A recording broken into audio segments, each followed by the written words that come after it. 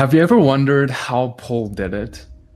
I mean, when we look at his life, he was one of the biggest evangelists in all of Scripture, writing most of our New Testament from the revelation that we received from God. But not only that, going out into the nations and proclaiming the gospel to every creature. One of the biggest testimonies and role models that we have of what it looks like to do the Great Commission. But when we look at his life, how did he do that? How was he able to connect with so many different people groups, so many different cultural backgrounds, yet reach the heart of every individual?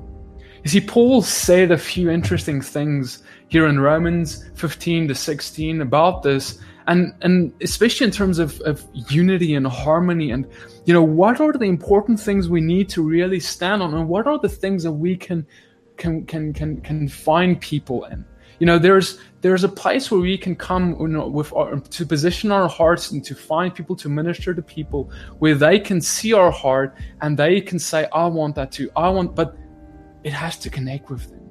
They have to understand it from their perspective.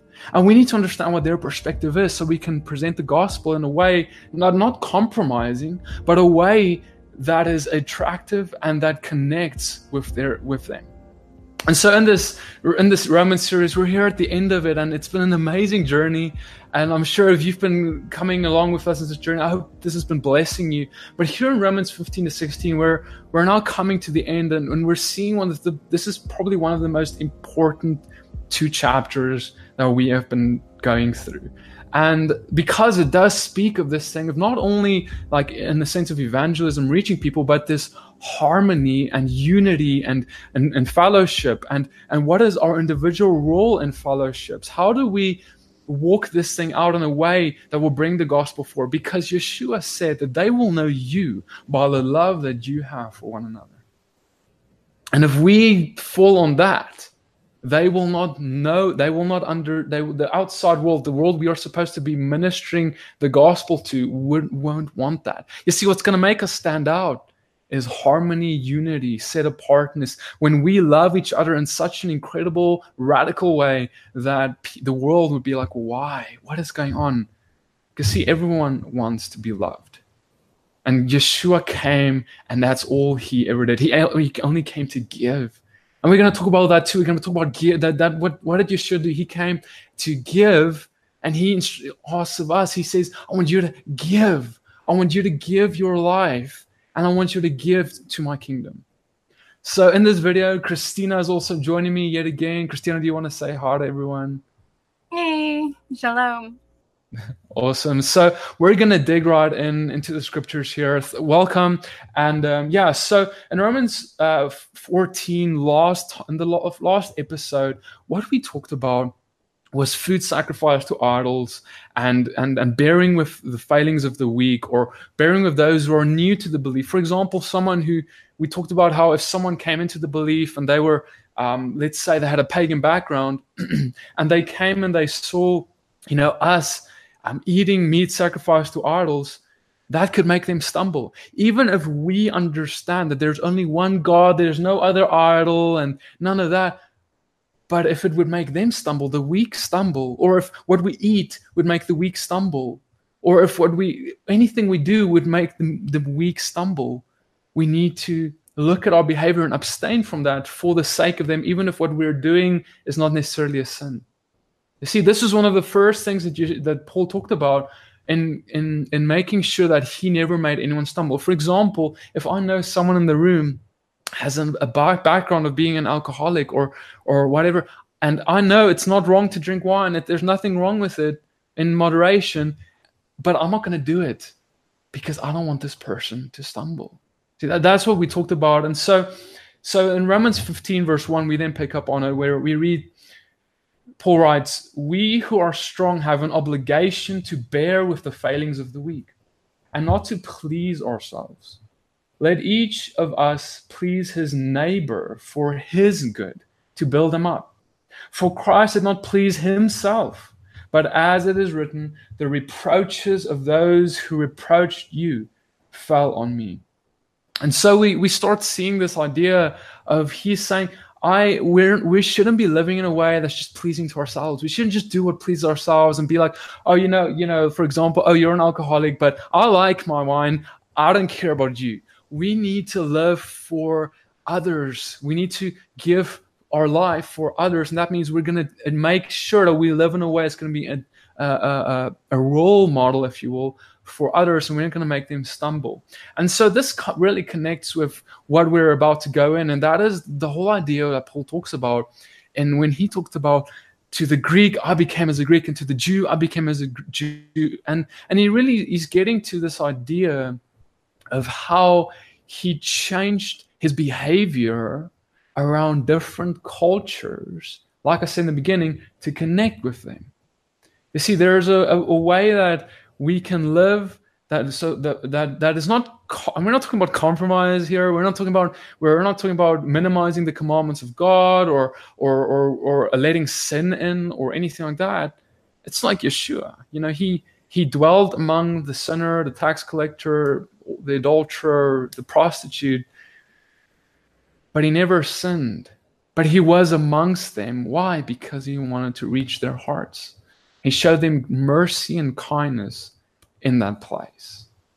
It's very much like when we are called to not be inward focused or self-focused, but rather outward focused and looking outward to our neighbor. I mean, Paul's been talking about these last few chapters about loving your neighbor, loving your brother and sister in Messiah, and to love them as Messiah would, to serve them. And so in that same vein, he's talking about now in this chapter 15 about unity and seeking that unity of loving your brother and building them up in the Lord, seeking his good, as it says in verse 2. Building them up in the Lord, to not just trying to do whatever suits your brother, whether it's sin, so that you don't ruffle any feathers. Paul's not talking about that, but building them up in the Lord and loving them to the Lord and bringing them to the scripture and encouraging them in the Lord in that vein. And like what PD mentioned a moment ago, when Paul spoke to different groups of people, like he changed his behavior, like he said, in that way, like he did not sin. He did not go against scripture. He did not compromise in any way. But like he mentions to the Greeks, he spoke as a Greek. To the Jews, he spoke as a Jew. So like, and you'll see in the book of Acts, when he's speaking Messiah and Yeshua to those who are in the synagogue, he goes through all of Israel's history, starting back in the Torah, through Moses, going all up to the prophecies speaking of the Messiah that would come for Israel. Whereas when he's speaking to the Greeks, he speaks things that they would connect with and relate to, and he even quotes some of their poets and philosophers. So he's connecting with his audience and what they understand. In that way, he's loving them, because it's all about reaching them for the kingdom and speaking the message of Yeshua in the way they will understand. Right, exactly. Hey, Christian, do you want to tell them about that story? You know, when Paul went, he talked about the unknown God with the pagans? Right. So when Paul was in, I forget exactly the place, but we can include it on the video. When Paul went to minister, he found a place where there was an altar, and it was titled "To the Unknown God." And so when he went up to the people there, and the men there, he commented to them, "I know you're very religious. I can see you're very religious, for you even have an altar here to an unknown God." So here he's connecting very directly with their culture and what they directly understand. They desire to worship this unknown God even. And so he's saying, here, I have come to proclaim this unknown God who you're worshiping in his name. And he goes on to proclaim Yeshua, Messiah, and the entire gospel message to this people, using what they already understand in their culture, what they're already doing, but he's speaking directly on their level. He's not in any way changing scripture. He's not in any way compromising. He's simply speaking to them in the way they will understand, using something from their culture to speak about Yeshua. Amen, exactly. And so I want to read the scripture here in 1 Corinthians 9:19. This is kind of where Paul really talks about this. He says, "For though I am free from all, I have made myself a servant to all, that I may win more of them. To the Jews I became as a Jew in order to win Jews. To those under the law I became as one under the law, though not being myself under the law, that I may win those under the law. To those outside the law I became as one outside the law, not being outside the law of God, but under the law of Christ, that I might win those outside the law. To the weak I became weak, that I might win the weak. I've become all things to all people, that by all means I might save some. I do it for the sake of the gospel." You see, and so he's really talking about, he says, like, I became like under the law, but and he says, but, or outside the law, but not being outside the law, but under the law of Christ. So he's really just trying to say that, I became as one that, that seems to be on their level. Like, let's say he's ministering to a prostitute who's someone who's a sinner, who's totally divorced from God in their place, maybe, but then he became as them, lowered himself, but not doing, he's saying not being without law, not being outside the law, but making himself just seem in a way that's connectable to them. You see, a typical Pharisee would have gone and said, I'm not going to speak to this prostitute because she is totally outside the law, but Paul came and he said, no, I'm going to make myself and position myself in a way that I can connect with her, In the same way, when he tried to reach the circumcision party, those who believe that you need to, for example, get circumcised in order to get saved, he was coming to their level, even to the point of circumcising Timothy, so that they would be able to minister and connect to him, so they wouldn't be ostracized from the get-go, but so that the circumcision party would listen to what they have to say. You see, they didn't go and sin and partake in their hypocrisy and their sins, but they did, he says, and as he says, for whatever I can do, I'm going to do it for the sake of the gospel. That's what he's really getting at. And so, for example, a lot of people would ask, well, I've had this question, when we go and evangelize on the streets, Peter, why do you use the name Jesus? Because a lot of people obviously would believe that, the name Jesus is not what he was called when he was on earth or whatever. And, I love calling him Yeshua. I love calling him by his Hebrew name because, that's probably what his mother called him. But if I'm going to call him Yeshua while I'm ministering to someone who's a prostitute on the street, and they get healed or something happens to them, and I'm telling them, oh, it's Yeshua, a lot of them may be like, oh, who's Yeshua? Like, they wouldn't get it. You see, they wouldn't. But if I told them it's Jesus, Jesus, that's this. I know this Jesus. I've heard about him before, but I've never seen him in this way that you have just shown him to me. And see, now then, if discipleship starts taking place, then at some point we'll be like, oh yes, but I love calling him Yeshua. They'll be like, oh, Peter, why do you call him Yeshua? I'm like, oh, well, I love calling him Yeshua just because, that's for whatever reason, So that's, as an example, that's just a way of connecting with people. A lot of people would connect with a certain way of speaking or whatever. And so God calls us to, and this is a way that we can go, we can reach more people by doing this. This is exactly what Paul did, and this is how his ministry was so prolific and successful. It's because by all means, just like Yeshua, Paul is not reinventing the wheel here. Yeshua did the same thing. They're trying to reach people by connecting with them on a personal eye-to-eye level. And the key in all of this is that when they do this and they're connecting with the people they are specifically speaking to, their audience, it's because they have love for that person and love for God. Remember what Yeshua said, the greatest commandments that sums up the Torah, the two pillars on which Torah stands, like the thesis statements. Love the Lord your God with all of your heart, soul, mind, and strength, and love your neighbor, your brother, as yourself. So in doing so, like Pete's mentioned, they're loving God, so they're not sinning by going to someone's level and saying, I'm going to become and I'm going to look like you, I'm going to act like you, and I'm going to partake in sin so maybe I can reach you someday.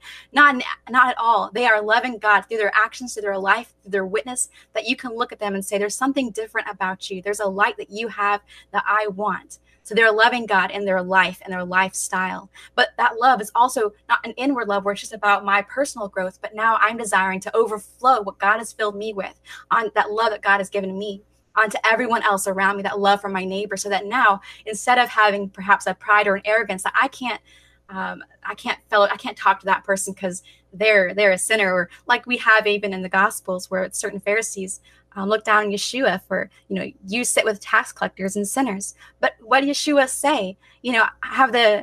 I've come but for the sick. The sick are those who need help, who need healing, who need a doctor. So in that same vein, when we are called to love our brother and to walk out and to go beyond our circles, to love those who are truly in need of Messiah Yeshua, who are in need of the message of salvation through him, and also the love of God that he has given in us to pour out from us as well, to not partake in sin to reach them, but to be a light and to be that standing light, like Yeshua says, to be that light of the world that we are called to be, so that when they see us, that love that we have for them, that true love from Yeshua, they will desire to know what that love is all about, and they will desire for their lives, so that they can also be changed and transformed into the likeness of Yeshua. Exactly. And this whole thing we're talking about, it's something that is important when we're trying to reach, family, friends, whatever, colleagues at work, or anyone in your life, whether they're in Christ or not, wherever they are. If you want to reach them with the truth, this is really an important way of doing it. This is really one of the biggest keys. Because, if we're going to talk about big word Hebrew, if you want to throw out big Hebrew words, you may be learned in the scriptures and you may know some Hebrew and, all that stuff.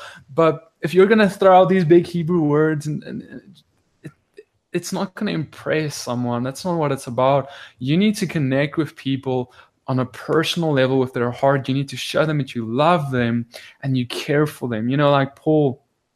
Like he's like, hey guys, I know you guys, I've heard you guys worship this unknown God, whatever. But I want to show you who this God is. That this God of Abraham, Isaac, and Jacob is actually the God that you want to be worshiping. This one true God, because there's only one God. And so, but he's like, and he will present it in such a loving way. And that's the key. It's not about, oh, you serve the wrong God, and that's the wrong God, and you need to serve this God, and that's just not how we went about things. That's not just how Yeshua went about things either. Rather, there was conviction, there was straight speech, but it was out of a place of love, And so, this harmony, if you will, all this peaceful kind of speech, is not only then for an evangelistic environment, if you will, or those you want to reach, but it's also for those in fellowship, or those more close to you. We read here in Romans 15 verse 5, may the God of endurance and encouragement grant you to live in such harmony with one another, in accord with Christ Jesus. So it's really, he's really talking about, like I said, you can have a lot of knowledge, you can have a lot of ideas and a lot of things, but there's a lot of things that are quite important, but that shouldn't stand in the way of us reaching someone. There's obviously some things that are obviously so important we can't shift from, but there are some things which you can put aside for a moment and for just reaching someone. For example, if you want to, if someone believes in, if you're in a fellowship, for example, and someone believes in speaking in tongues and they believe it differently than you, because I know that's a controversial one, there's dispute and division, and that's wrong. Like, we're supposed to be in a place of harmony with people. We need to put aside some of these differences and learn and glean from one another and talk about things, or whether it's the shape of the earth, or whether whether someone claps their hands differently than you, or want to worship God with different kind of music, or whether, like we talked about earlier, someone who wants to say his name differently, that he pronounces his name differently. My pronunciation is right and yours is wrong. Like, there are all these kind of things that are in our fellowships, and it's in different denominations have got their different issues, whether it's dress or whatever it is. These are all things that the enemy uses, guys. Straight up, the enemy, Satan himself, comes to bring into fellowships to cause division and stir up anger amongst people, and let them then say things that hurt each other and just cause chaos. And Paul is really here saying, like, guys, do not let this become a thing that causes disunity and disrupts the harmony that is between you. Right, because like what Paul just ended on in Romans 14, he's been speaking about letting, man-made opinions, things are not directly found in Scripture. So anything in our fellowships that we might hold to that is not maybe perhaps directly in Scripture, or perhaps it is, but we have a different understanding of what it might look like. We are called to, as Paul concludes the book of Romans, to, as he even says in verse 5, may the God of endurance and encouragement grant you to live in such harmony with one another, in accord with Messiah Yeshua, that together you may with one voice glorify the God and Father of our Messiah, Lord Yeshua Messiah. Therefore, welcome one another as Messiah has welcomed you for the glory of God. So the whole goal is to be able to glorify God with one voice and to not be sidetracked by anything that might cause division, but to seek what is the foundation. The foundation should be Messiah, should be the whole entire Word of God, and coming together and building each other up and encouraging each other in that way. Amen. Exactly. And so then, Paul goes on, and he then, he's been talking about we've been talking about kind of the, evangelistic idea more. And then we talked about kind of unity in the fellowship. So then he kind of brings it all together, and he talks about the different, almost the roles of the individuals who identify as the nations and then the Jews. He talks here in Romans 15 verse 8, he says, "For I tell you that Christ became a servant to the circumcised, truthfulness, in order to confirm the promises given to the patriarchs, and in order that the nations might glorify God for his mercy. As it is written, therefore I will praise you among the nations and sing to your name." And again it said, "Rejoice, O nations, with his people." And again, "Praise the Lord, all you nations, and let all the people extol him." And again, Isaiah said, "The root of Jesse will come, even he who arises to rule the nations. In him will the Gentiles hope." Now, it's interesting because he talks about this fulfillment. He says, the patriarchs, the promises that were given to the patriarchs, Christ came for the circumcised to fulfill that promise, that was made of this Messiah, of course. And so, that happened. But then it says that, but then we read how the nations came and they put their hope in this Messiah that came for the circumcised. And in that way, I want to submit to you, that's obviously where we are very much today. If we look around us, we have Messianic Jews, which praise God, that's part of God's revival amongst the Jewish people. But the majority of Jews are Orthodox, or they don't believe in Messiah, or they're secular, right? And so we see that Messiah came for them. He said, "I come out for the lost sheep of the house of Israel." But then the nations put their hope in him, like Christianity today. But now we are sitting on a pinnacle point in history where God desires to now bring the Jewish, the circumcised, if you will, in by the testimony of the nations and the hope that they have in Messiah. So it's kind of this thing of like, they need to see this incredible hope we have in him. But not only that, they need to see good fruit. They need to see the truth in us. They need to see the testimony of the true, real Messiah, not just a Jesus that says that the commandments are abolished, or it has to be the Messiah that they are looking for, because the Messiah that the Jews are looking for cannot go against the Torah, guys. It's just because that would go against the Torah itself. That would go against the books, the law of God itself. The law of God said that if anyone comes and teaches against this stuff, this guy, you shouldn't be listening to him. So Jesus cannot be doing that. So we must be emanating that Yeshua, that Jesus, that teaches the law of his Father, because that's when the Jews are going to see that, and they're going to be like, wow, not only are they obedient to the law of God, but they actually have this other thing, the Spirit. The outpouring of the Spirit on them, where there's power that follows. It's not just a dead letter of the law, but there is a Spirit that is empowering us to keep it, what's writing it on our heart. And that emanating light is what's going to shine and be a light to the circumcised, if you will, as Paul is writing here. And that is really what is still unfulfilled in this journey. We have the fulfillment that Yeshua did come for them, but the unfulfilled part is where they repent, and they come, like the majority repents and comes to him. And so that's really what God leaves us.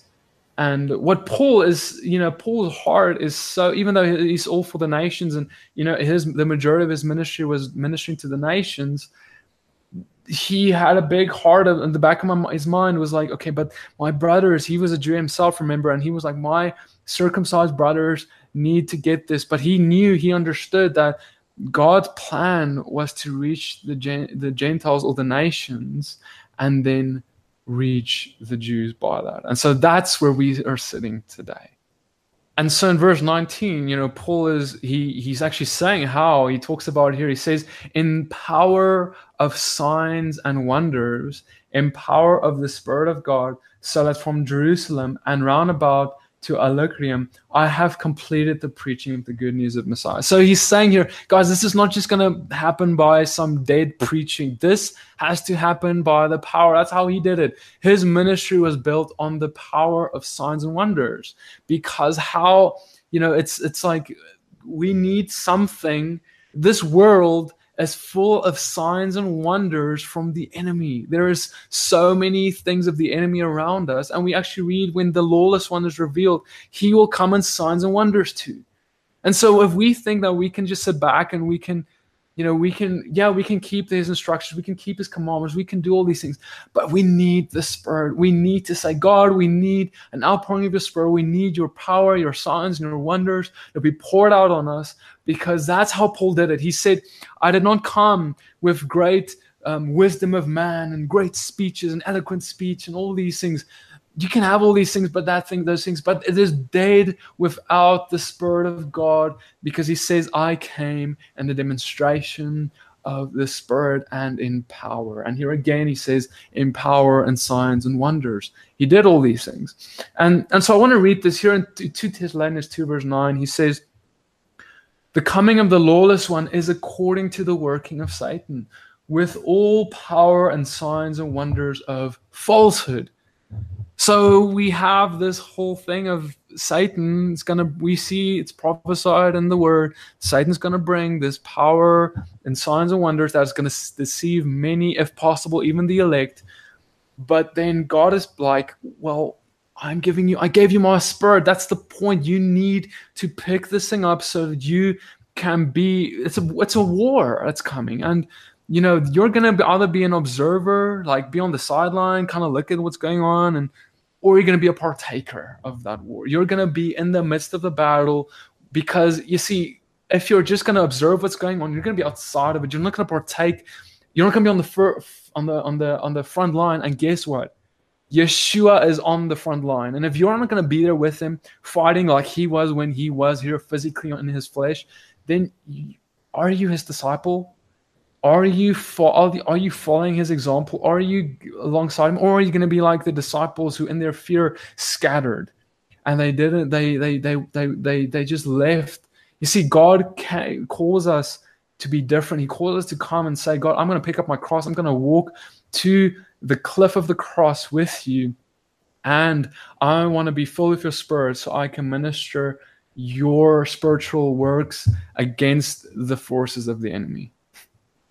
And this is what it really means to walk in the fullness of Spirit and truth. You're filled with the truth of God's word, his scripture, but you're walking also in the anointing, the empowerment of his Holy Spirit, of the Ruach HaKodesh.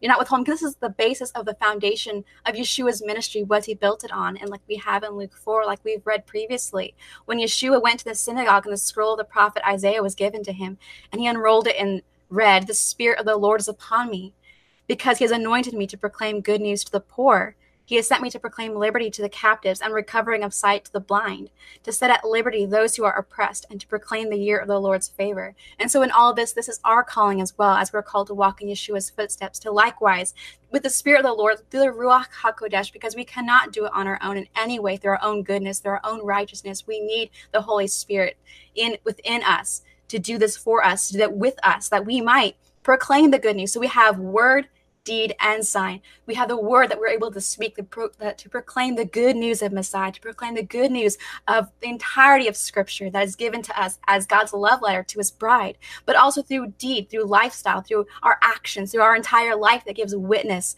of who our King is. But also through signs, through what we're doing, through the empowerment of the Spirit, that we are, like Yeshua writes here, to proclaim liberty to the captives, both spiritually and physically, and to recovery of sight to the blind, both spiritually and physically, to set at liberty those who are oppressed, spiritually and physically, and to proclaim the year of the Lord's favor. Amen, exactly. And the whole thing as well is to just build on that is an incredibly important part of this, that whole picture is something that's supposed to surround all of it, all those actions, all those wonderful things. And something that was an intricate part of Yeshua's ministry is discipleship. It's that idea of, yes, we go and we feed the poor, we do all these things, but then there has to be, at some point, there has to be disciple. Yeshua had his disciples himself. The disciples, when they were done with their discipleship with Yeshua and he ascended, we have them going out and making disciples, baptizing them, and this whole big picture. And that's really exactly what God calls us to, and Paul writes about this here in Romans 15, verse 20. He says, "And so I was ambitious to bring the good news where Messiah had not been named, lest I should build on another man's foundation." Now, it's interesting what he's saying there. He's actually just talking about the idea of discipleship. He's saying that, I was ambitious to bring the good news where Yeshua was never the God. Yeshua has never been proclaimed yet, right? And he's saying, lest I build on someone else's foundation. And really what he's meaning is, and we see this a lot today, is a lot of times we are clustered into a group, a circle, something like a church or a fellowship, and that there's nothing wrong per se with that. But oftentimes it becomes a thing where there is no multiplication. So you can have a big church full of members, hundreds of members, but it's when someone needs to get baptized, you just bring them to the pastor, or if the individuals in the church or in the fellowship are not making disciples themselves, except for maybe bringing someone to church. But that's not what we see the disciples do, or their disciples do. The first century church idea was an idea of multiplication. That's how it grew the way it did. Is not because everyone came to be spoon-fed every Sunday and sing Kumbaya around the pulpit. No, it was way more than that, where, everyone, there was discipleship, but then there was discipleship, and there was discipleship, and there was discipleship. It was like a hierarchy of discipleship. And so that means that as soon as you get the gospel, you're going to give the gospel. And so that's why he's saying, I didn't come to bring on another man, build on another man's foundation, because what he means is, if everyone builds on everyone's foundation, the gospel isn't going to go forth, because I'm going to just stay in this church for 70 years and no one's getting discipled. I'm just basically doing what everyone else is doing. I am just building on the same foundation. I'm not going out and I'm not going into a new place. Like Paul said, he was ambitious to bring the gospel where it had not been named yet. You see? So basically, what happened to the disciples? Yeshua was dwelling with them. He discipled them for a few years, right? And then when he ascended, now they actually didn't even stay together and form their own mega church, and that's that. I'm not against that per se, because God has different callings for different things. But the general thing was, and this is throughout the board, is that there is at some point a breaking away and a scattering, and every one of them went into different areas of the world, and they went to proclaim the good news. And don't tell me, PD, that's just the disciples, because we're all called to be disciples of Yeshua. We're all called to walk like him. And so, I want to challenge you today. If you're watching this, are you in that place, where you're either being discipled, and then then you're striving to get to that place where you're like, okay, now I can go out and make disciples, find and make disciples. That was one of the main things that Paul pushed and did. And that is really what it means when he says, don't just stay in this, I'm not going to just go and build on everyone else's foundations. I'm going to go where he was never named yet and build there. And so I just also want to add that, when we think about where God has never been named yet, a lot of people think, oh, well, in the US or many of these Western countries, everyone knows about Jesus. But so where will we preach then? No, everyone doesn't know about Yeshua. Not everyone knows about Jesus. They know about a version of him, but they don't know the true version. And so that was what Paul did. He went to places where there was absolutely no knowledge of God, but he also went into places where there was a knowledge, like in the circumcision parties, there was a knowledge of Yahweh, there was a knowledge of God, but there was not a knowledge of the version, if you will, the true God, and that who became flesh and came to dwell among us. That is who God, that is who he is, his character, and came to die for us to get us brought back. And so really God calls us to be follow a model of multiplication to make disciples.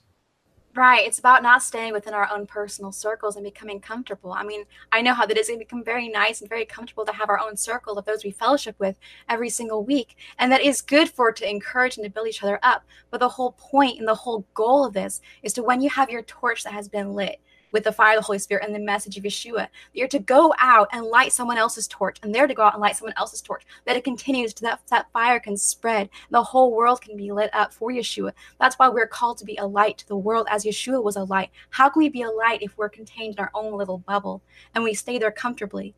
We are supposed to go out and break outside of our circles of comfort as well, to go out and to proclaim Yeshua to wherever God has placed us, whatever environment that might look like. It'll look different for some than it might for others, but wherever God has placed you, to go outside of your circle of comfort, to proclaim Yeshua through love, to be an open doorway of his love, that what he has poured through you, that you may pour out to others, to not be a closed door, but an open door, lighting others with the message of Yeshua and the fire of the Holy Spirit. Exactly. And, I just love Romans because in this letter, we really get a good glimpse of like, Paul, how it was like, because like, for example, we see here about Paul next writing about how he was now traveling, and he's writing to these people in Spain, and he's saying, hey, I'm going to come by you, and, and then he says something really interesting. I want you guys to see this. So he says in Romans 15, verse 24, I shall come to you when I go to Spain, for I expect to see you on my journey and to be helped on my way there by you. At first, I'll be somewhat filled with your company, but now I'm going to Jerusalem to serve the set-apart ones. For it pleased those from Macedonia and Achaia to make some contribution for the poor amongst the set-apart ones who are in Jerusalem. For they were pleased, and they are their debtors. For if the nations have shared in their spiritual matters, their duty is also to serve them in material matters. Now, there's two things that I want to point out here that's really amazing or interesting. The way that, first of all, is the way that Paul is writing to this congregation. I don't know if you've caught that, but it's kind of funny because he's saying like, by the way, okay, I'm coming to you guys in Spain, and by the way, I expect to be helped by you on my journey. He's kind of, there's this idea, there's this culture, there's this, that if Paul is going to visit us, our fellowship, we are going to bless him. We're going to help him on his journey in whichever way we can. And so, and it was actually so open, and Paul is like, by the way, I expect you to do this. And then he goes on and he talks about the poor as well. He says that, and he talks about these who made a contribution for the poor of the set-apart ones in Jerusalem, right? And he says that, so, and he goes on and he said, well, if the nation shared in their spiritual matters, then it is their duty to serve them in material matters. So he's basically saying, like, if they're sharing with you in the spiritual things, fellowship, if other people are sharing with you in God and Yeshua, or in the, in his word or whatever, isn't it your duty to serve them in material matters too? It's not just enough to say, oh yeah, I love you, yeah, but serve in the material matters too, to give to the poor. And so I want to take this further, and I want to just share here in 1 Timothy, God talks about how how we are to bless those especially who teach. I've came across, I want to just make an analogy. A lot of times, I've seen how many people labor really hard in the word, but they never get compensated for their labor. And to just to paint this picture, a lot of time, let's say there's an elderly man and woman, and there comes this young man to them, and the young man says, hey, I want to mow your lawn every single week. I'm going to do it free of charge. I don't want you don't even need to pay me, but I just want to do it as an act of kindness to give to you because I can, right? This is a simple gesture from this young man to this elderly couple, and it happens. And the young man comes every weekend, and he comes and he mows the lawn, and goes away, and the next weekend he does a really good job. He does it again, and next weekend he does it again, and so on. Would it not be wrong for that elderly couple to never even come and say, "Hey, thank you, son, for what you're doing for us. How can we compensate you? Take this. Here's something for you for your labor." Right? If they did not go and do that, it would be weird, right? It would be wrong. Like, we can all agree that would just be selfish. We would, by nature, God instructs us to if someone is working for you in whichever way, we need to be compensating them. Yet many go to a fellowship or a church every weekend, or no matter how big or small that fellowship or church is, and there's an elder or someone, a man or a woman who is teaching or is laboring in the word, and we come and go every week, but we never come and say, "Thank you so much. We want to give this to you as to say thank you for your labor," because, guys, it is laborious to teach the word of God, right? And so, this is what Paul talks about here. And he says here in 1 Timothy 5:17, "Let the elders who rule well be counted worthy of double respect, especially those who labor in the word and teaching. For the scriptures say, 'You shall not muzzle an ox while it treads out the grain, and the laborer is worthy of his wages.'" And so this is the justification of Paul. This is how he can stand and say, "Guys, I'm coming by you, and I expect you guys to compensate me for coming to teach, to help me on my journey." And this is not about making money, because freely you have received and freely you give. This is what Paul would have come by whether they gave him something or not. Paul freely received and freely gave. He never charged never charged for the word of God. But he taught, and everyone he came to in the first century church, there was this understanding that a laborer is worthy of his wages. That's part of the thing, like PD was sharing about, when someone has poured into you and has blessed you spiritually through teachings or through any other act of service as well, that we are also called as the body of Messiah to pour back into that person, such as through material blessing, like Paul writes here, that we're not to withhold, to think, well, God gave it to them so that, freely, so they should give it to us freely, and I should never have to do anything for them. No, we should see that what God has blessed them with, and that they're freely giving, that selfless heart that they're giving to you to teach, to instruct, to love on you. We should also desire to love them back in the way that they might need, which might be materially, which might be simply encouraging them, which might be going to pray for them, whatever way they need support, whatever that looks like. We are to also bless them back, those who have blessed us. It's simple as love your neighbor as yourself. How can we love you in the way that you need to be loved in that moment? If it's something that's material, then how can I love you in that way? If it's something that's through your word, how can I encourage you today? How can I pray for you today? How can I be there for you as a friend? How can I, in that way, love you as Yeshua loves you, because you are showing that same love to me? Exactly. And so, with that, I want to encourage everyone, if you've got a local fellowship or, whatever, if you've got anyone who's teaching you or, whatever, imparting to you, laboring to get you disciple or, whatever the case is, I encourage you, to give to them, whichever the way the Father leads your heart to do. And, that doesn't need to be financially. Of course, we know that, not, we're all in different places, but there's different ways to give. We can give in ways like Christina mentioned, of encouragement and giving. Don't just come and take and take and take every weekend and never give back to the one who's been giving freely and giving and laboring. God, a laborer is worthy of his wages. And it's really not going to be a nice thing to come before God one day and have only been taking and taking and soaking up all these things. And God tells you, why have you never given back to my servants who has been laboring for you? There is really that it's important to do that too.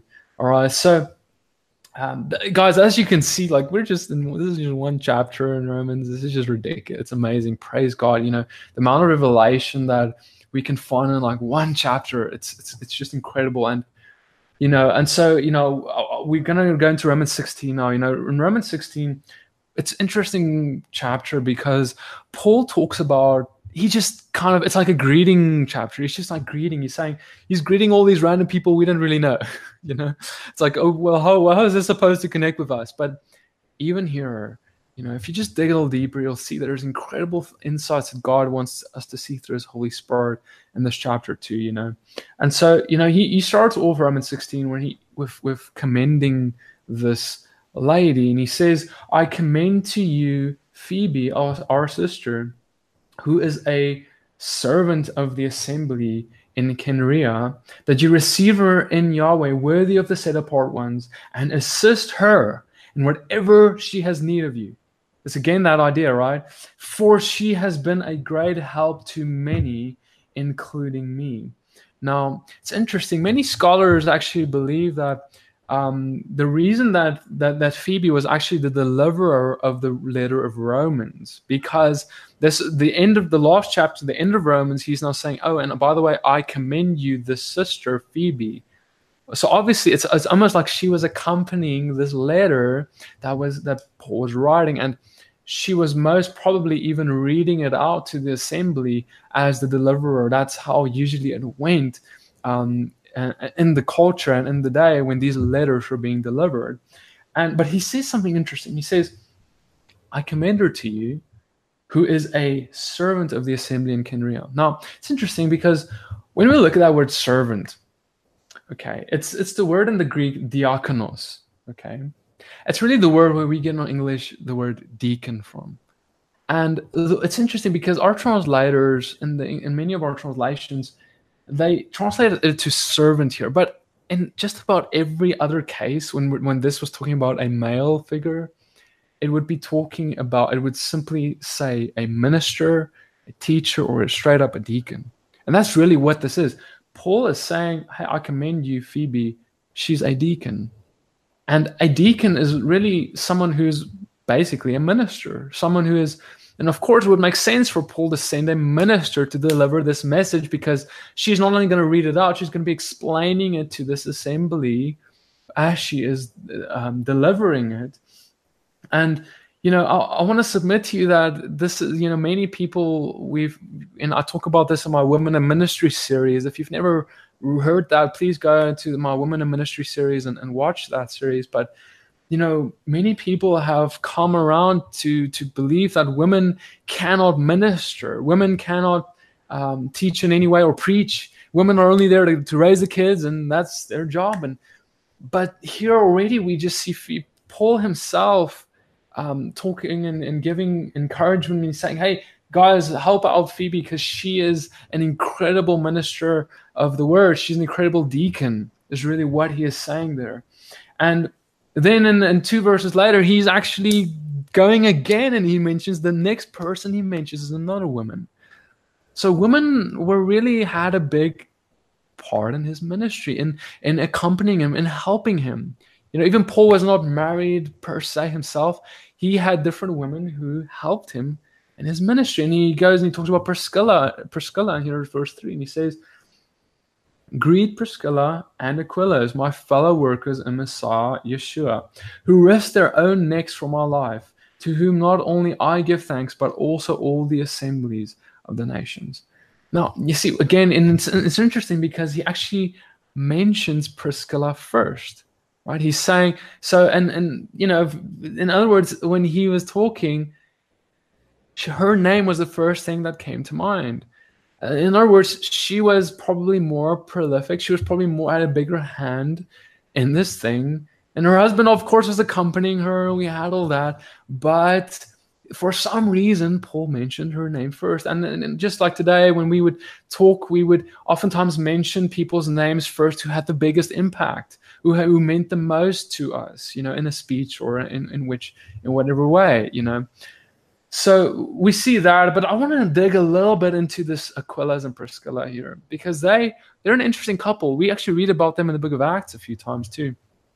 And I want to read this to you guys. So here in Acts 18, verse 24, we read, and a certain Jew named Apollos, born at Alexandria, a learned man and mighty in the scriptures, came to Ephesus. This one had been instructed in the way of the master, And being fervent in spirit, he was speaking and teaching the matters about the master exactly. So he was a really good teacher, though he knew only about the immersion of John, not about being baptized into Jesus, baptized into Yeshua. And he began to speak boldly in the congregation. And when Aquila and Priscilla heard him, they took him aside and explained to him the way of God more exactly. Now, it's just kind of interesting because, how they did all this, Aquila and Priscilla, they took this man aside. It's amazing. So they were really learned, obviously, really knowledgeable in the scriptures. They were ministers of the scriptures. They were basically like deacons because they were taking this big teacher. It says this is like a learned man and mighty in the scriptures, right? And so they are coming to this man and they are bringing him aside and they're instructing him in righteousness. That means that they had to be really big and mighty in the scriptures too. And guys, you need to see that, Aquila, the husband, when they took him aside, he didn't tell Priscilla, okay, Priscilla, just go and you can go just stand there around the corner for a bit. Let me just instruct this man. Let me just teach this man here for a second. No, he did not do that. They were together. They were ministers of the gospel. And together, Priscilla to this woman instructed this great leader, this great elder, more rightly in the scriptures. What's beautiful about Priscilla and Aquila is that they are both ministering, like Petey shared, together. They're married, they're a couple. But because oftentimes when we enter into marriage, we can ministry maybe is put off to the side or we become too busy. And it's understandable. Life can, become busy. But yet for Priscilla and Aquila, ministry and marriage was one. They pursued ministry together, hand in hand, where they both worked together to, like for Apollos, when they shared with him, together they spoke to him and instructed him in the word of God.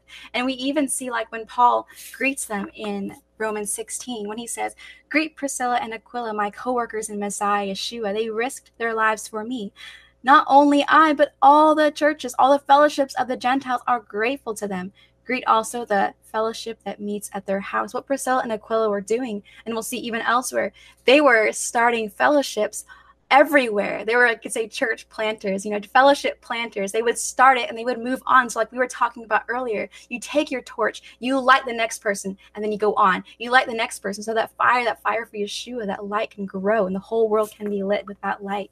We have in 1 Corinthians 16:19, where it also mentions, again, Priscilla and Aquila. And it says, "The churches, the fellowships of Asia send you greeting. Aquila and Priscilla, together with the fellowship in their house, send you a hearty greeting in the Lord." At this point, when Paul wrote 1 Corinthians, Paul was in Ephesus. And he wrote this also where Aquila and Priscilla were also in Ephesus, where they sought a fellowship in their home. And this is also where they were when they spoke with Apollos. And what's really interesting about Priscilla and Aquila as well is that when Emperor Claudius, had at one point exiled all the Jews, so that'd be unbelieving Jews, believing Jews, all the Jews, or anyone who even looked like a Jew. That would be even Gentiles who wanted to follow after the God of Abraham, Isaac, and Jacob, but who looked Jewish in that same way. He exiled everyone who looked Jewish from Rome. And that was a number of years back before Paul had written the book of Romans. And they were just starting to come back. And so Paul's emphasis in the book of Romans is addressing this. But even in Aquila, Priscilla, when he met with them, it even mentions in the book of Acts, chapter 18, how Paul met them, when he says, "After this, Paul left Athens and went to Corinth. And he found a Jew named Aquila, a native of Pontus, recently come from Italy with his wife Priscilla, because Claudius had commanded all the Jews to leave Rome. And he went to see them. And because he was of the same trade, he stayed with them and worked, for they were tent makers by trade. And he reasoned in the synagogue every Sabbath and tried to persuade Jews and Greeks." So we have this very much where also later they traveled with Paul, like I think even Petey mentioned earlier, they traveled with Paul to Syria. And they also traveled to preach the word of God, like I mentioned, to start fellowships. So they first started that with, welcoming Paul into their home, Paul was a teacher, and it's like we talked about earlier, they blessed the teacher because he was spiritually blessing them, so they materially blessed him back by, come into our home, come fellowship with us. And then because of that, they were able to grow even more in ministry. And you see what they were able to do to impact the fellowships all over, as even Paul writes in Romans 16. Not only I, but all the fellowships of the Gentiles are grateful to them. And so that heart for ministry that they had together as a couple, as a married couple, that ministry didn't cease or didn't stop because they were married, but rather it grew to such a great impact that all the fellowships of the Gentiles, as Paul writes, were impacted, were blessed, and were influenced by Priscilla and Aquila's love for them and for Yeshua. Exactly. And, that's what it's supposed to look like. That's what marriage is supposed to be.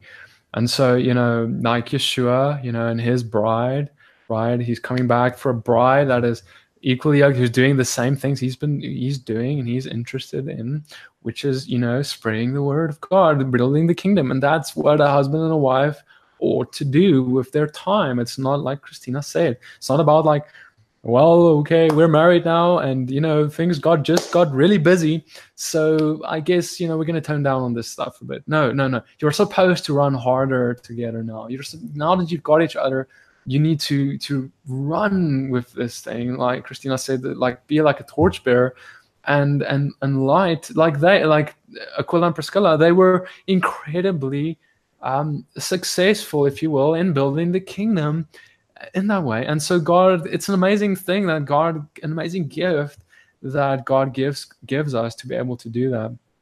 And so, really also, sorry, just to jump in really quick and adding on that, when Priscilla and Aquila were both going out together, you see the husband and the wife, but it's the same thing if you have a family. Sometimes we get into the idea that, well, once we have a family, once we have kids, they maybe are even a burden when it comes to ministry, that I can't do ministry the way I wanted to before because now I have family, now I have kids, and I can't really. No, yes, you can. Take your whole family with you. Take your wife with you.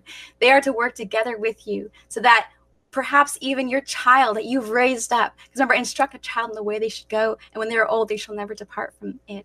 That when you're instructing that child to love the Lord, your God, to love the Lord, their God, they're also able to minister right alongside you because they will be able to speak to some who might not even listen to you, but would listen to a child speak. Because there's that innocence and that beauty that a child can convey. So when you go, even as a couple, as a family, the entire family can minister the word of God, can spread the kingdom of Yeshua in the world. Like PD said, be a torchbearer. And that is our calling. Exactly. And so, Paul kind of like ends this message off with, basically the book, he starts kind of wrapping it up now.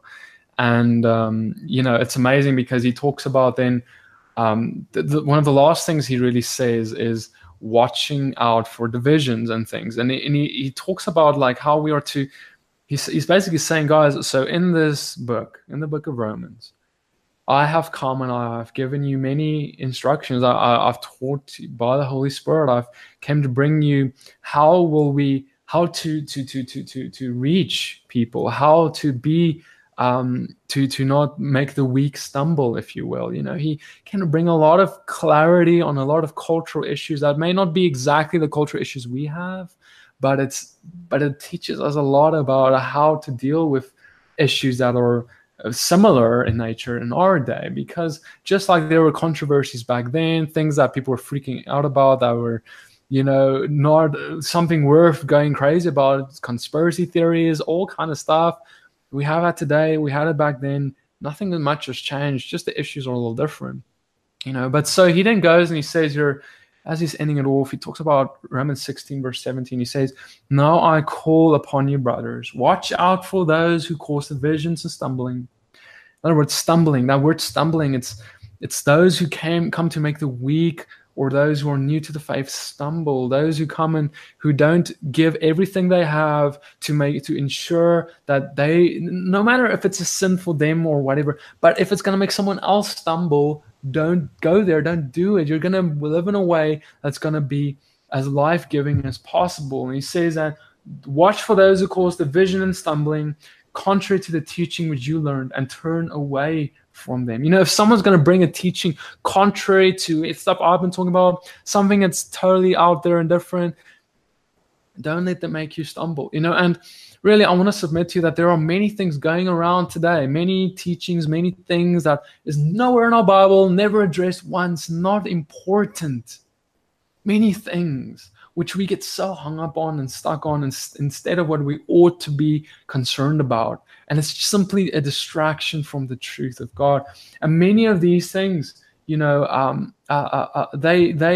because we get passionate about them, there's nothing wrong about getting passionate about something, but sometimes if that passion of ours causes someone else to stumble, even if they think you're so crazy to think that, I can't believe anything that you say about this Jesus, this Yeshua, because of the ludicrous things that you believe. And if it's things that you're holding on to that's not in the Word, things that are maybe a conspiracy theory or whatever, you will by that make others stumble, especially if you're very outspoken about it and all that. So really, we need to be careful about these things. We need to make sure, because we can come before God, guys. I'm going to be straight up. You can come before God one day and He'll be like, you are so passionate about this other thing that I'm not Yeshua, not my disciples, no one in this word ever once talked about, but that's all you ever talked about. That's all you ever went on about. And you, by that, actually caused some of my children to stumble from my word, because you had truth in you, which I gave you, but you never proclaimed that. You instead proclaimed something else. And the other things you proclaimed, because they weren't rooted in the truth, because of that, you made others not see the truth. And you see, that is where I'm so afraid, because so many are in that place, and many will hear those words one day. Oh, hear me out, brothers and sisters. We need to be careful in what we focus our time on. And this is really one of the last things that God talks about. He says, if someone is bringing you things that cause division, stumbling, contrary to the teaching which you learned, or things that are not about the things I've been talking about, as Paul writes, then turn away from them. Don't concern yourself with them. And he says then in verse 18, for such ones do not serve our Master Yeshua the Messiah, even if they say they do or think they do, but their own stomach. And by smooth words and flattering speech, they deceive the hearts of the innocent. Your obedience to the word of God, the law of God, to Yeshua, everything he did, he walked out, indeed is reported to all. Therefore, I rejoice concerning you, but I wish you to be wise indeed as to the good, and simple toward the evil. And the God of peace shall crush Satan under your feet shortly. The favor of our Master Yeshua, Jesus the Messiah, will be with you. Amen. So in concluding the book of Romans, Paul writes, according to the command of the eternal God, to bring about the obedience of faith to the only wise God, be glory forevermore, the Yeshua Messiah. So in this, Paul comes back to the very beginning, how he began the book of Romans, when he says we are to walk in the obedience of faith. Paul concludes with also that what has now been disclosed to the prophetic writings has been made known to all nations according to the command of the eternal God, to bring about the obedience of faith, that all are to walk in the same obedience of faith in Yeshua Messiah, to walk as Messiah walked, to walk in the same obedience that Yeshua walked in. So Paul, throughout this book of Romans, he has never negated Torah, he has never abolished Torah in any way. Go back to Romans 3:31, where he states, do we then overthrow the law by this faith? By no means. On the contrary, we uphold the law. So Paul's focus in this book of Romans is to uphold the entire scripture, to bring about that unity between those who are the Jewish believers in Messiah and those who are the Gentile believers in Messiah, that they are one in Messiah. There's no distinction, there's no separation, but you are engrafted in to Israel, into the same covenants of promise, into the same everything that like Paul speaks about in Ephesians 2, that you are engrafted into that same because of through Yeshua's sacrifice. That wall, that dividing wall of partition has been broken down, that man-made dividing wall of partition between Jew and Gentile. And Paul is specifically talking about this throughout the book of Romans, that we are to have that love for God, that love for our brother, that we are one in Messiah, that we are all grafted into Israel, to walk in that unity and to walk in that love, pouring out his love like we talked about earlier, to be that torchbearer, to light others with the light of Yeshua, and to love others with the love of Yeshua also, and through our words, through our deeds, and through our actions, through the signs, through the empowerment of the Holy Spirit. And so this is Paul's focus as he's writing this book of Romans, or to the Romans, and as he concludes it. And then we're also to continue praying for those who don't yet see Messiah, those who are unbelieving in Israel, to the Jewish brothers like Paul had on his heart, that we are to lift them up, that they will see Yeshua, and they will understand how all of Scripture has foretold, all of Scripture has spoken of the Messiah that was to come, that who has come. So in this, as Romans is coming to an end, that we have our goal and our focus to love God, to love our neighbor, and to walk like Yeshua walked in the obedience of faith. I hope that this series has blessed you guys, and we thank you for sticking through in this series with us. So I just want to end this off in a prayer. May God bless you guys. God, Yeshua, Lord, we just come before you, Father, and we just ask that you would come. And Lord, I pray every heart that's here, that's listening to this, Father, I just pray you would come and bring truth. Lord, I pray, Lord, that you would remove from us all distraction and things that are not rooted in you, that's not important to you. Lord, let the things that are important to you be important to us. Let the people that you see, let that be the people that we see. Let the people you want to touch be the people that we want to touch, Lord. Let everything you do be a mirror of. Let us be a mirror of you, Father. Lord, I just pray for you would come and bring a great revelation, outpouring of your Spirit, your truth on everyone who listens, Lord. And I pray, Father, that this would allow everyone who's listening, Father, to see the rest of your word and the beauty of that it is, Lord. That it's not to speak against your word itself, not to abolish the Torah, not to abolish your law, it's not, Lord, I thank you that you're the fulfillment, Yeshua. Jesus, you came to fill up, bring to fullness of meaning the word of the Father, the Torah of God. Lord, I just thank you, Lord, and we just give you glory and honor and praise. We pray this in the name of Yeshua. And Lord, I thank you for the freedom that you will bring through this. In the name of Jesus. Amen. Thank you, guys. May God bless you and keep you. And from me and Christina, thank you, and we'll see you guys in the next video. Shalom. Blessings and shalom.